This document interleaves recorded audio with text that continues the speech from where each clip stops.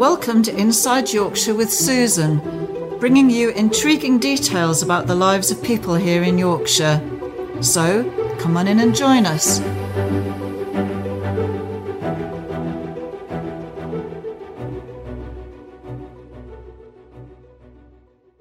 Hello, Susan here, Inside Yorkshire. Now today I'm talking to Janet Phillips in the Threshing Barn in Reeth, and we're going to actually talk to Janet about her international businesses, where she started off and what actually brought her to move to Reeth. Good morning, Janet. Hello. So where were you born? Where were you brought up? I was born in Derbyshire, and we had a sort of a house with a very large garden. So I just had a fantastic childhood, roaming the fields behind, and sheds full of pets and animals, and my own garden. And my family were farming, so grandma farmed and two uncles farmed down in Warwickshire. And so every holiday was spent outdoors with animals. And I was a very creative person, so I was always making things. So that was, from Derbyshire, and then it's been an exciting journey. It has. You've been all over the place, haven't you? Yes. So I was a twin, and unfortunately, I failed my 11 plus and my sister passed. So they decided not to split us up and sent us both to a grammar school. And I really struggled at a grammar school, and I think I perhaps deserved the award at speech day for the person with the most perseverance, because I wanted to go to art college and I needed 5 O-levels, 2 A-levels. And for somebody, I just struggled. And, I failed. I got my English on the 5th go. I failed French 3 times. I got maths on the 3rd go. Art, no problem. I got my art. I did pottery. I did geography because I love drawing all the maps. And so it was a struggle. So eventually I got 5 O-levels and I needed 2 A-levels. So I did ceramics and art and craft art. And I have to really thank my art teacher, who was such an inspiration. So then I went to art college at Derby and did a foundation degree. And at this point, I am the wild child with the purple backcombed hair and the purple boots and the, I was just in my element at art college. It was fantastic. And I always remember my father was saying, oh, well, you can have a leather coat if you get 5 O-levels. So my sister got hers straight away, and it took me 2 years to get my leather coat. So from there, I then I did a foundation degree, and then I went to Leicester College of Art and did a degree in fine art sculpture, which was predominantly ceramics, glass blowing, a lot of plaster work, bronze casting. Oh, it was absolutely fantastic. But what job are you going to get besides setting yourself up as a sculptor? So I thought, well, I will go and do a teaching degree. So I did a teaching degree. And my first teaching job was down in Cirencester at a comprehensive school. I did that. I taught there for about 3 years, perhaps just over 3 years. And then slightly decided, again, this was rather dull, where you're working to pay for a mortgage and I'd got a little 6-year-old Mini and paying to run my car. And at this point, I'd got married to my boyfriend from school, and we decided we would sort of have a couple of years gap year. And at the time, this is 40 years ago, was not really heard of, and we saw some adverts in the it was in the Daily Telegraph, wanted engineers to work in the power company over in Hong Kong for China Light and Power. And then I found an advert, wanted an art and craft teacher to cover somebody for maternity leave. So we both applied and we both got the jobs. And out we went. So I'd gone to teach art and craft, which wasn't a problem, but I was teaching it in French, and I'd failed my O-level 3 times. So it was challenging not to find a point, but it was good. So I did that, and then I had only been there about 3 weeks when my husband got posted back to UK for 2 months. They were building a new coal-fired power station in Hong Kong, and he had been sent back to negotiate contracts.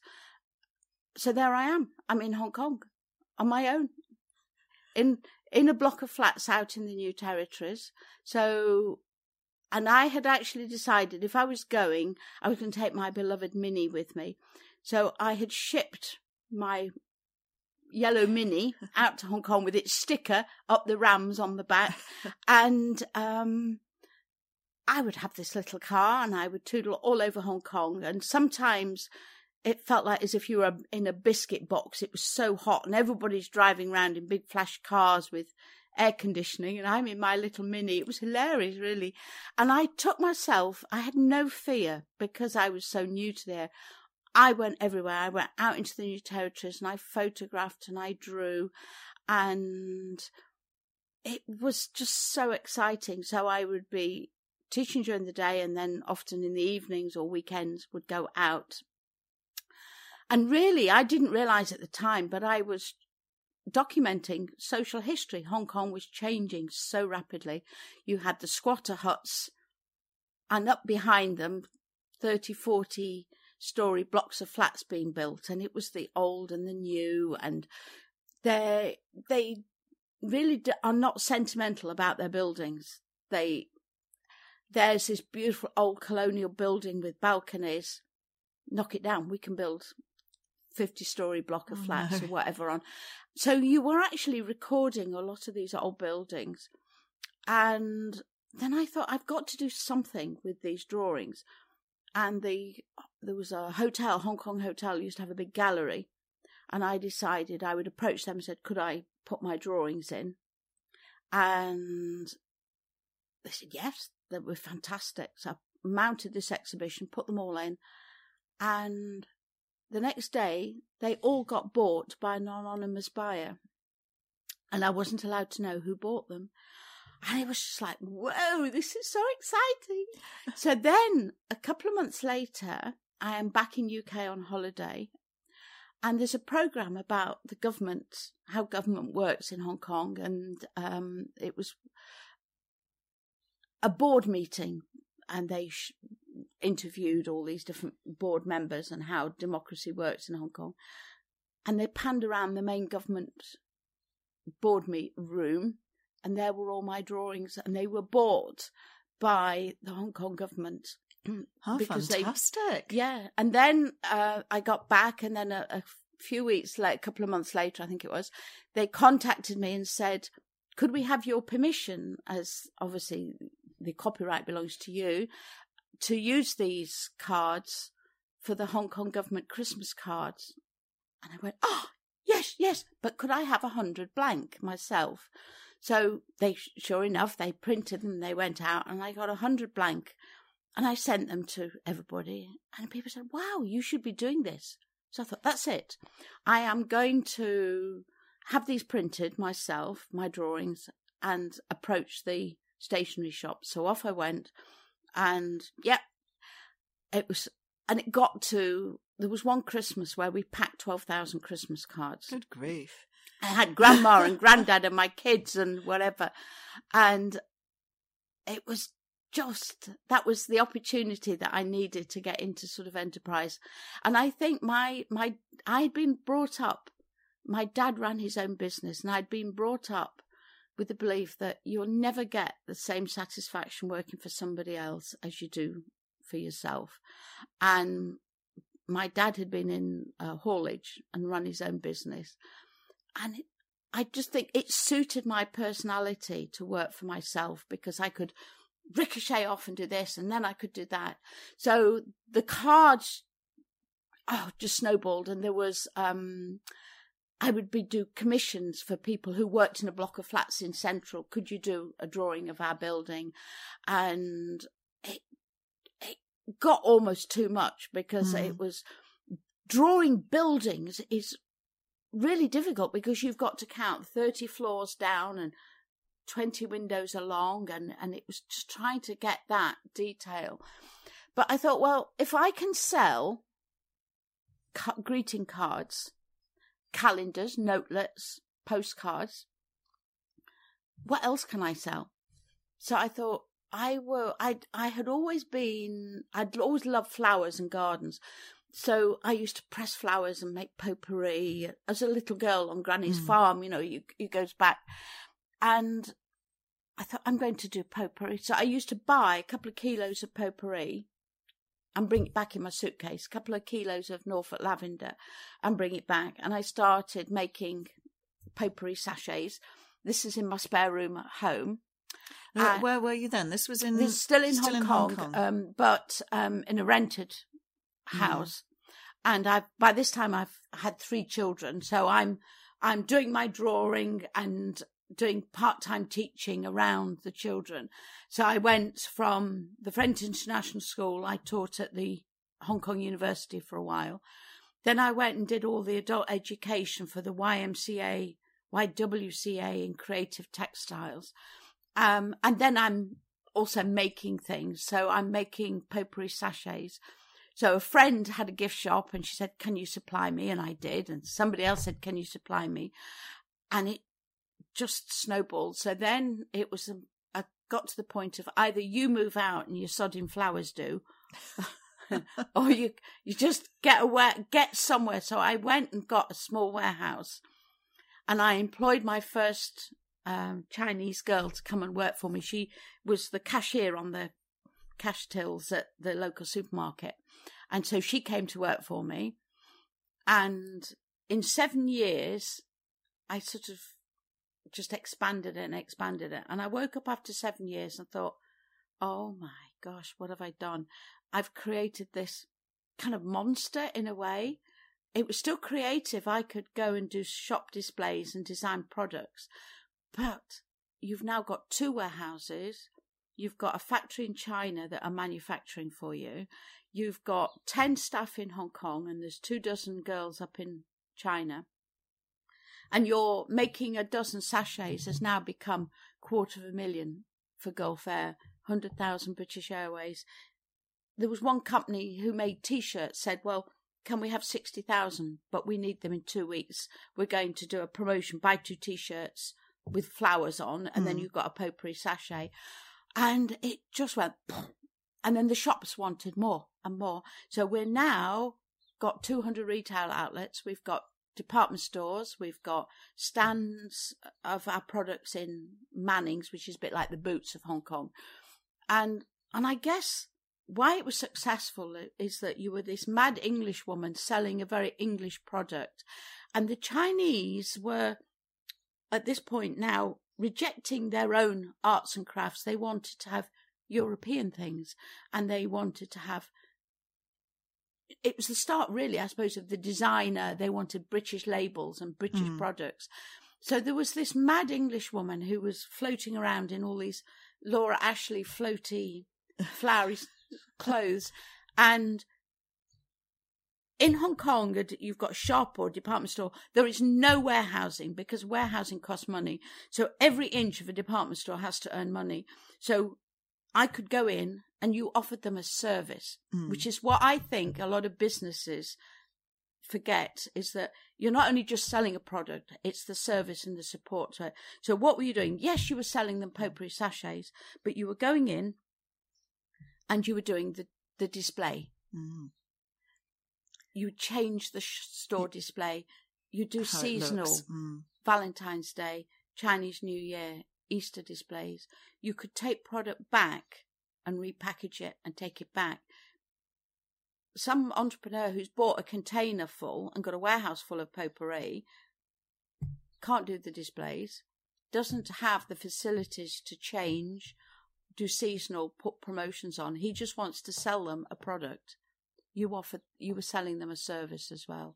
And it just snowballed. It just took off. Yeah. Absolutely. Yeah. So I decided the year before the handover to sell because I was getting an age where I wanted to come back to UK. Parents were getting elderly. Children, I didn't want my children growing up as teenagers in Hong Kong. I wanted them to come back to UK. And unfortunately, at this point, my marriage broke down. My husband had a Chinese lady in the sideline, and so unfortunately I came back with 3 children. And sold the business at that point. I sold the business. I advertised in the South China Morning Post, found a buyer very quickly, and brought her back, trained her up in what she needed to do, and promised I wouldn't, I signed to say I wouldn't set up in business in Not competition in Hong to Kong. her. And then I came back to UK. Right. So did you come back then to the Derby area? Yes, I came back. I came back literally with a suitcase. And after 2 years, I had a few boxes of personal possessions returned. But that was it. I just came back, and I'd always had a cottage in Belper in Derbyshire. So I came back to live there. And it was, I'm not pretending, it was, it was hard. And I went back to try and teach, and I'm doing 2.5 days a week at an art college. I'm doing 4 evenings a week, evening class. And I'm trying to do that around making my own work, running the kids around. And I think there was I had gone to Harrogate, the flower show, and I got a phone call on the second day to say, can you come? Chris had broken his collarbone playing rugby. And I came back, and I just thought, it's really difficult. What I need to do is for me to stay put and make people come to me. And I can do that then around my children. And the premises that I'd got wasn't suitable. So I need to find somewhere that had enough space, potential to develop a craft centre in. But I'd also decided I wanted to come back and go back to some form of farming that would be environmentally friendly, would be sustainable, that I could produce my own products. So I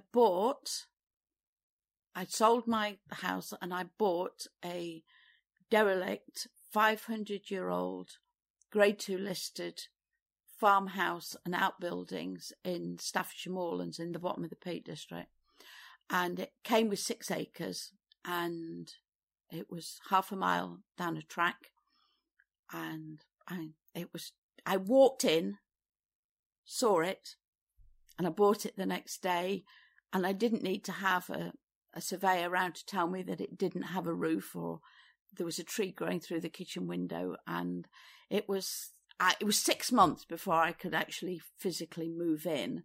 And bit by bit did it up and converted the outbuildings into the threshing barn. And that's where the name has come from. The last really threshing barn intact in Staffordshire, and it was the most beautiful building. It's originally been thatched, but it's got Staffordshire blue tiles on. It had to have £400 a piece beams across it to keep the roof stable. It was absolutely beautiful. It had an earth floor, stone flags, went up in tiers. Doors were opposite each other, so the wind whistled through, and it had air vents down the side. And I thought, the potential that's got. And then I went in one evening, and down the barn flew a barn owl. And it was one of the most magical experiences that I've had. And so I realised they were nesting in the barn. So I just decided I wasn't going to develop the threshing barn. It would have sheep in, and it had pigs in, and hay or straw, but I wasn't going to develop it. So we put a barn owl box up, and they went into that. We then moved the barn owl box down the barn and put CCTV cameras on. and I had swallows and bats and barn owls. Magical, absolutely magical. Fabulous. Yeah, and we'd have the cameras in the threshing barn, and people used to come in and sit and have a coffee and buy the crafts and have a look round, but sit there and watch the baby barn owls. Yeah. Fantastic. So I was there for 20 years. Right. And I had Texel sheep and Suffolks, which were the commercial sheep, and we sold all our own meat. Very little went to market. We had it all butchered. And then I had Red Dexter cows. They're not too big. And then a whole range of, used to have all different rare breed pigs. And then we'd do sausages and bacon that we'd have a butcher do for us. And sold all of that. So it was a huge learning curve. To do up a listed building, you can't do this, you can't do that. And also to learn about farming. You'd be sitting there with the book and thinking, oh, it's got these spots. Oh, what could it be? Oh, it could be this and that. And then to learn how to have the meat processed and package it, and environmental health and trading standards. But I thrive on the challenge of that. Yes. Of doing it. And it was it was a lovely way of life. And we welcomed so many visitors to the farm. We had Prince Charles. Okay. And I had worked for years as a mentor for Prince's Trust, mentoring young people going into creative industries. And we had him come, and we were going to do a meat project, which he said he would help us with, to help Peak District farmers. And he gave us one of his paintings, which was our logo, and he came back and launched the project. So that was quite fun. And then I'm quite an active member of Federation of Small Businesses, because if you're self-employed, who represents you? You don't have a union. When I was teaching National Farmers, National Teachers Union or whatever union you join, but as a self-employed, you don't. So Federation of Small Businesses are brilliant because they campaign for us, and I'm part of what they call their big voice. So I do their online questionnaires as to business confidence. What would you need? What help? What do you think of Brexit? And so Federation of Small Businesses would bring different visitors to show a farm diversification.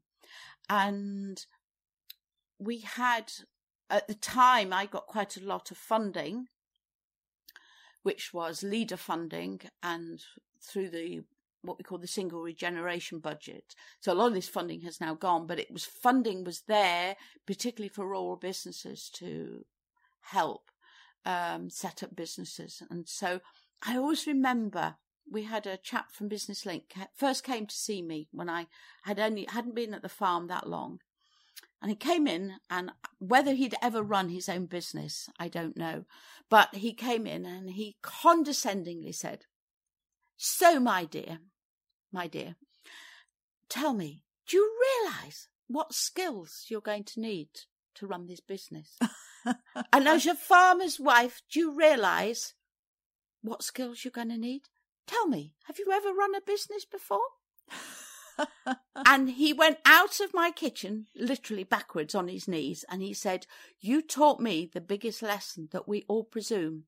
Oh, look, she's a country bumpkin and she wants to diversify." And so he became a really fantastic friend, and he would be doing a talk to 100 farmers, and he'd say, "Come and talk about marketing. Come and talk about promotion. Come and talk about..." And I would go into talks for him. So it was exciting, all the different people that we had. Again, we had another exciting visitor, which was you have a gentleman called the Rural Advocate, and he is answerable to the Prime Minister of the day on rural issues. And we had a visit from him, and he came and we talked out. And a lot of these problems still exist, today. And I particularly think of Swaledale as well, where there are huge rural issues of affordable housing and employment opportunities and young people moving out. And it was really good for him to come and talk to him. And you, in a way, you felt you could influence the powers that be. And then he invited me to the House of Commons to come and talk to some subgroups on rural issues and crime in rural areas. So it was all exciting. And at this point, I've remarried, and my children have grown up and are all really amazingly creative because they've been brought up to be anything but just don't be normal. The world, you've had an opportunity. The world is your oyster. Just go and enjoy the world. And I've written down a few sort of mantras, but I'll read them later, that I kind of live by. But so unfortunately my second marriage collapsed again, and so my husband went off again with his new lady friend. And what was I going to do? I decided I couldn't stay on the farm. I'd been there for 20 years. My children don't want a farm. And decided I need another challenge. Where was I going to go? And I sold the farm. I thought, it'll take ages to sell the farm. And it was a lovely little farm. And I had at one point put it into organic conversion to the Soil Association. But it was so expensive for a small farm, I came out. But I wanted to find somebody that wanted to run the farm on the same ethos that I had done. And I found the first chap that walked in bought it. But the panic was he had to move quickly because he'd got to TB test in so many, months. And if he got a reactor, he wouldn't be able to move. He was so many weeks off lambing and whatever. So you've never seen a sale of a farm go through so quickly. So I had to move quickly. Where was I going to go? And I'd always would come up to Yorkshire Dales. And I had a friend who lived in Kirby Stevens. And I used to come. And then for 2 years running, I had always come up for the Swaledale Festival. And I came on the walks and the concerts. And I thought, this place is so cultured. There is so much happening. It is stunning scenery in a protected environment. If you've lived on a farm, I could not now go back into suburbia. And I thought, I'm going to come up to Yorkshire Dales. So I bought a unit next to Farfield Mill. It was, there were big live work units. And I lived there for 3 years. But it turned out not to be quite what I thought. The Yorkshire Dales put these 106 on that people have got to run businesses from there and they can live there. And they just get abused, And I found I was living there next to 2 second homes, and next door was an Airbnb. And it took 2 years for me to finally get a response from Yorkshire Dales that they had been in and investigated and had told them, you can't run an Airbnb and you've got to, But at that point, I decided I'm moving. There was a lot of politics at the mill. And it was a good stepping ground because I could live there and my business, but it wasn't right for me. So I then came out looking further down the Dales, and it was, my Swaledale Festival. My daughter had come and we were staying in the Burgoyne Hotel for a treat for a couple of days, walked round here, saw these, that's it. And so I rented it, and I wanted to live in Reeth, but I couldn't find what I wanted. Or I would go down the Dales and I'd think, well, I'm 67. I don't want to live on my own, stuck up on a hillside. I do want to have a few neighbours around for companionship. But I'd find lovely places, but they were surrounded by holiday homes or second homes. And I thought, there's no community. I want to live in a community. And I couldn't find what I wanted because obviously Reeth is often small cottages with no garden or no parking. Anyway, I live in Carperby in Wensleydale. Okay. My commute to work is breathtaking. I drive that single track road from Redmire up and over the top. And even in horizontal rain, there's a beauty. The clouds, the rainbows. the circling birds, the colour of the heather. It just feeds my soul every morning. And every day it's different. It is beautiful. And I think I've written down, I said to you, a couple of things that I want to read. Sure. It's the choices you make that construct your future. You can choose to become a victim, or you can choose to make decisions that empower you. I've had enough disasters and shit in my life, and having to sell, move from my beautiful home, lose my husband. I've done it twice. But you make that decision. Am I going to be a victim, or am I going to empower myself and move on? And it's part of life's experiences. We look and we think, oh, they're happy ever after. We never know what people have gone through. And the other thing, I think, do what you love to do. I say coming to work, but it's not work. Doesn't feel like work. No. If you love doing something, there is no feeling of working. All you need is a fit body, a positive mental attitude to live every moment of it fully. Live in the present, forget the past and the future. Yes, fabulous. And the other thing, which I think is it shocked me in Hong Kong, there is no benefit system or social services. Everybody works. Grandma, granddad have fantastic roles to play. They look after children, they do the shopping, they might do the cooking, parents work. There is no safety net underneath. And I come back to UK and people said to me, oh, sign on. I'm not going to live on benefits. I could, my husband's, and I've had to come back and I've got to start again. No, life does not owe you a living. You owe it to yourself to earn a living. Definitely. And yes, the system is there that if people are ill or they've unemployed, lost their whatever, it's there as a safety net, which is brilliant. But it's now almost to some people a lifestyle choice. And actually, I believe everybody can work. I have worked, as I said, I've worked when I came back. I've done 2.5 days a week at art college, 4 evenings a week, and I've worked in the pub, to earn enough to provide a home for my kids. And so, yes, I work hard, but I also play hard. And I've got 3 children. Oldest one, severely dyslexic as I am. And he's an architect, amazing architect. He's designed sports halls, stadiums, big university buildings. He went travelling to Australia and decided to go and live there, got married to an English girl, went out and lived and got his citizenship, was there for 7 years. So I got to go to Australia, which was fantastic. They miss family and have now come back, which is lovely. So they live in Canterbury.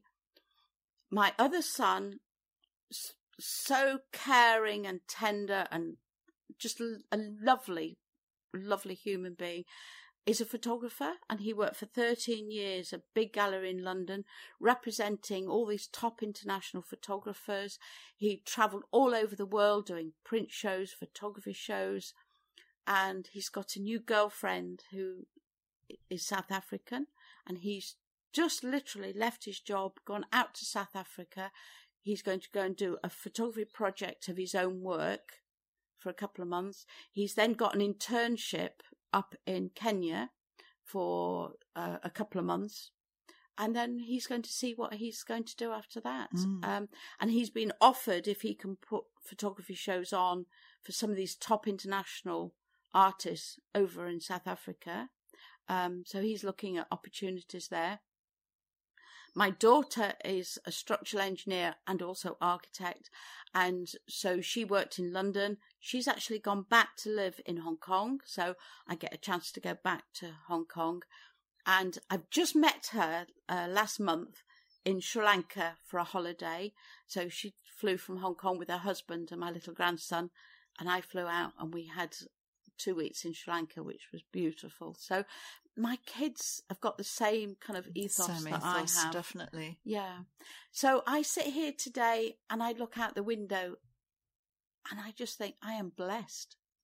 We haven't mentioned actually what it is you're doing here. No, and I always teach, and to run a successful business would be difficult if I was just teaching my skills. So I have people come here and do craft workshops, but where I earn my living is from all the supplies. So people will come and buy spinning wheels, they'll buy looms. So the lady that just popped in now is coming to look at looms. I've got a lady coming in tomorrow who's for a spinning workshop, but she wants to buy a spinning wheel. So it's an all-in package. I don't just sell. There's people who sell a loom on eBay. Yes. But they get no service. They get no advice. People can come to me and they get everything. So they get the teaching, the advice, they get the products. And having been in arts and crafts for over 40-something years, you come with a huge knowledge. So for me, I can be located here in this stunning, beautiful, remote place, but it's a small world because there's my website. And I spoke last night to my chap who does my website, and he's just doing some remodelling on it. And I get customers from all over UK, and I ship into, obviously, Europe as well. So I'm constantly changing because for me, I'm a bit of a butterfly. I love my spinning. I love my batik. I love my drawing. I love my modelling. I'm doing printing at the moment. So it's just love it. I live and breathe it every day and all day. Yeah. Yes. A phenomenal, really, background altogether, and you've reinvented yourself several times, haven't you? Yeah. And I think it's, you pick the pieces up and you start again. But if you have, as I have, such a fantastic loyal customer base, they will follow you. Doesn't matter everywhere. where you're living. And so it goes back to, again, to me, the most important thing of a business is the service. Right from when I was in Hong Kong, it's the service that you give. They're not the farm, and then people come here, and it's the service, the experience. People come and they will drive 100 miles to come and look at products. They will go into Reeth and they'll go in the cafes, they'll go for lunch, they'll come and stay for a couple of nights and come and do workshops. So my business kind of benefits everybody else. And we were saying that we have the new Two Dales Bakery. For me, that's fantastic because I can send my customers, when they come on a workshop, we can go there for lunch. It's benefiting other benefits businesses. Everyone, certainly. So as well as the workshops here, you were actually mentioning that you go out on the road too. I love going out. We normally start in about April and we run through till about October. And we take the Threshing Barn out as a roadshow, and we go to all the big wool and textile events. So we go to Woolfest over in Cockermouth, we're Wonderwool in Wales, Yarndale. These are big wool and sheep events, normally at agricultural markets. And a lot of them were started, again, after foot and mouth with leader funding to regenerate the rural economy. We also go to maybe about 15 events a year total. So I go to guilds of weavers, spinners and dyers, or embroidery guilds, and do workshops for them. So that then puts a face to my customers. It puts a face to me. And people know you're a real person in a real business. And a lot of people don't want... Yes, it's easy to go and buy something on the internet, but people need advice. And I always remember the chap from Business Link saying to me, "Oh, well, you should be doing this, and you should be..." And I said, "Wait and let the phone ring." And somebody phoned up and wanted some red dye. "Well, do you want it with an undertone of yellow, or would you like it bluey red? Do you want it more of a maroony red with a little bit of blue in?" Oh, I think I want it this one. So I said, fine. That's why somebody has phoned me. They could have gone online and ordered a red, and it was the wrong one. But they phoned and they asked.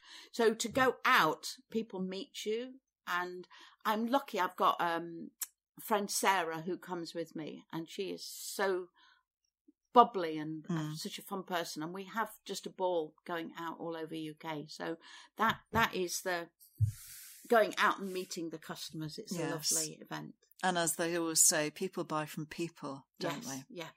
No, that's great. So a life well lived.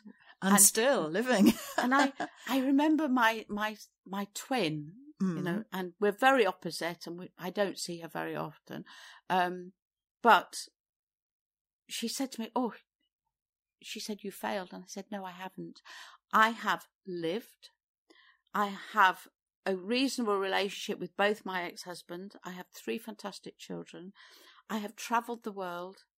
I have empowered so many other, particularly women, to do their own thing, to do their own crafts. I'm free. I can be up on the fells, wind in my hair, the sun on my face, and think, yes, this is living, and then come back here and just enjoy all the customers I meet. What a fantastic life. I mean, what a fantastic thing to be doing. And I believe in working with other people. So we've obviously got the fleece shop, and there's 5 of us run that, and we have all local artists come and join that. And it's trying to widen. We have a spinning and weaving group that meet here once a month on a Tuesday evening. And we're just not charging people, but we're just transferring skills and trying to keep the woolen industry alive in Swaledale. Yes. No, and this is just, I mean, you walk in here straight away and it blows your mind, I think. So if anyone then wants to, I need to could we put out the name of your website? Yes. And how people would contact you, phone details, email, whatever you're happy to share. So the website, perhaps don't go on today. Well, this programme will go out later. This is going out next week. But it's threshingbarn.com. Okay. And the phone number is 01748 884025. And you can also email me if you want to have any inquiries. It's threshingbarn24@btinternet.com. And it's 24 because my brain works 24 hours a day. And I think I've always been a bit of a Maggie Thatcher in that I go to bed at 2 a.m. and I leap out of bed at 6, and I just need about 4 hours sleep. Right. Because I'm just lying there and I'm thinking, today, what have I got to do today? And no. And I don't want every day to end. And every day I feel I've got to be creative. And it might be just doing a bit of printing. It might be just doing some knitting. But I have to be creative. I have to make something every day. Inspirational, Janet. Thank you so much. Pleasure. So this is Susan signing out from inside Yorkshire.